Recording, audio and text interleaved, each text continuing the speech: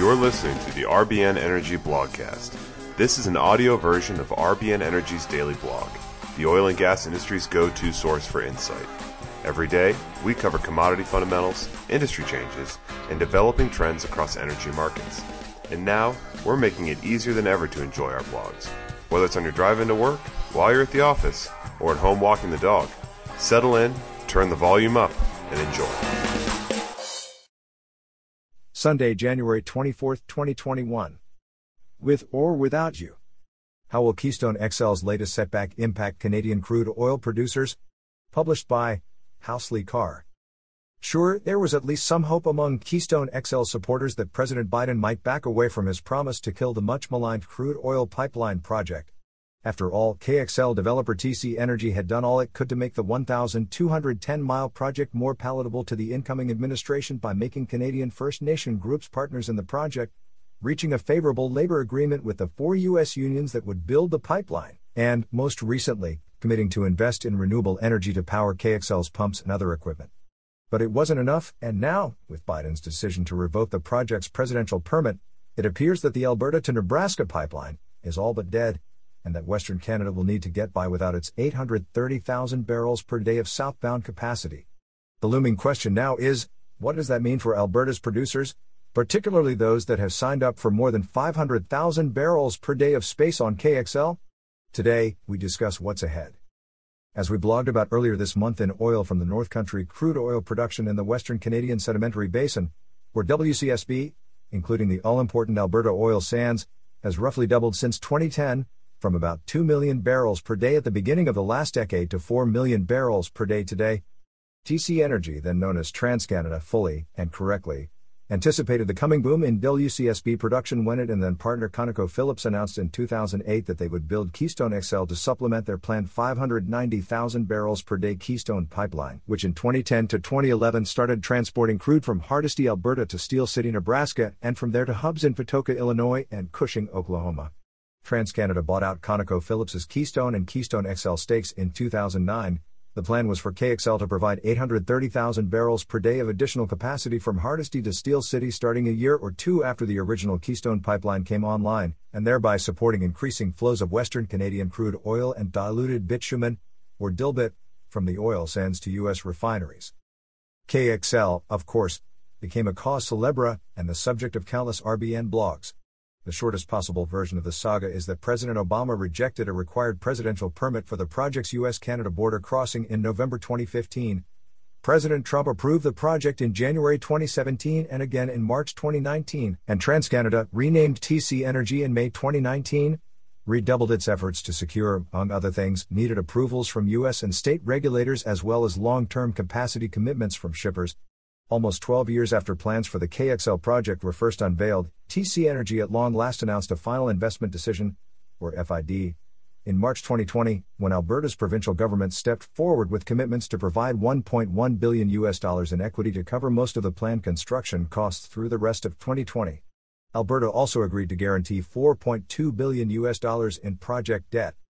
While TransCanada was working to advance KXL in anticipation of growing Western Canadian production, other midstream companies active in the region were developing crude oil takeaway capacity of their own, especially Enbridge, which owns the multi-pipeline, now 2.9 million barrels per day mainline system from Alberta to the U.S. Midwest, various market access pipelines in the central U.S. that connect the mainline to Point South, and the express pipeline from Alberta to Wyoming. Among the major system expansion projects that Enbridge has completed in the past dozen years are the following. 1. The Alberta Clipper Pipeline, aka the Mainline's Line 67, from Edmonton, Alberta to Superior, Wisconsin, which started up as a 450,000 barrels per day conduit in 2010 and was later expanded to 800,000 barrels per day. 2. The Southern Access Pipeline, the Mainline's Line 61, from Superior to Enbridge's Flanagan Terminal near Pontiac, Illinois, which came online in 2009 and whose capacity will be expanded from the current 1 million barrels per day to 1.3 million barrels per day by the end of this year. More on the expansion in a moment. 3. The 585,000 barrels per day Flanagan South Pipeline, one of Enbridge's market access pipes, aka Line 59, from the Flanagan Terminal to Cushing, Oklahoma. The 593-mile pipeline began operating in 2014, and its capacity can be expanded by as much as 250,000 barrels per day as demand warrants. 4.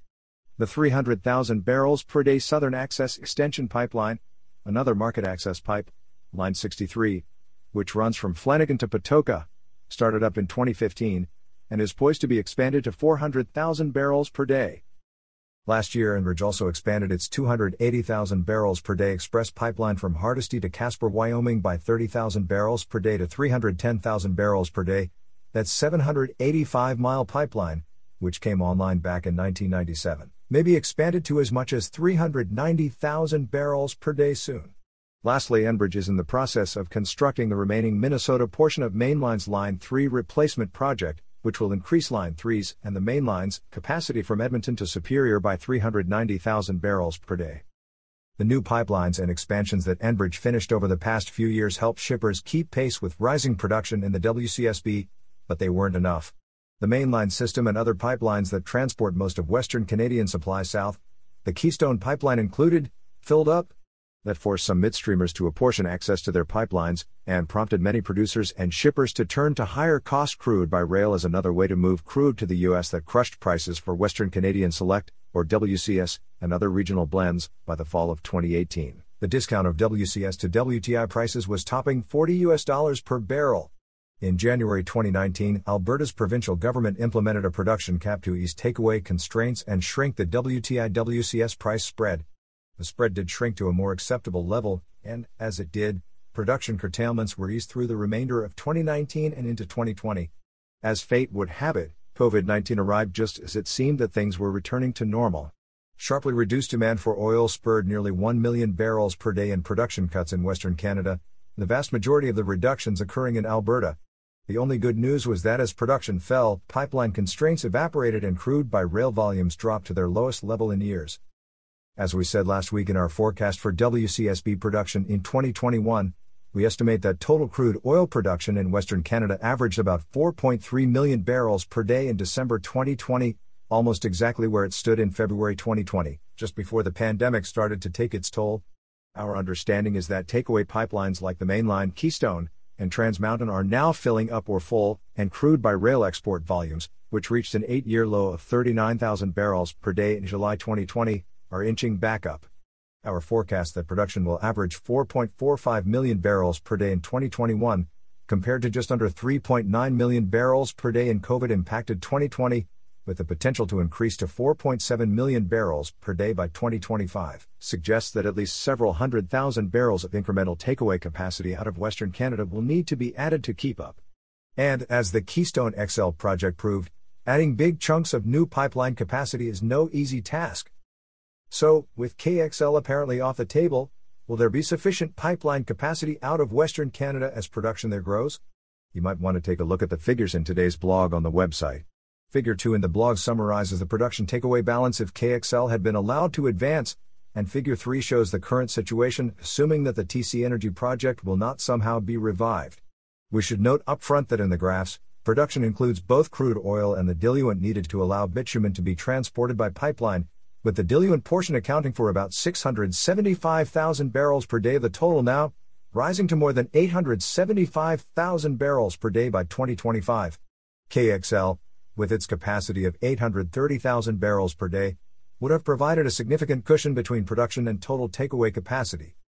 When KXL's capacity is removed, the cushion between production and takeaway capacity shrinks considerably, though the capacity expansions that will be coming online over the next few years, an expansion on Plains Midstream Canada's Rangeland Pipeline in the Rockies, and drag reducing agent, or DRA expansion on the Keystone Pipeline, optimization projects on Enbridge's Mainline system and Express Pipeline, the Line 3 replacement project, and the 590,000 barrels per day Trans Mountain expansion, or TMX, among them, should help to ensure that producers and shippers won't need to turn to crude by rail in a big way, as they did in 2018, 2019, and early 2020.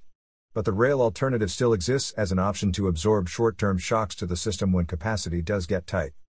There are a handful of caveats to note here, however. For one thing, we can't be sure that plans by Alberta oil sands producers in particular to ramp up their production will come to fruition. If they don't, the production takeaway cushion would increase.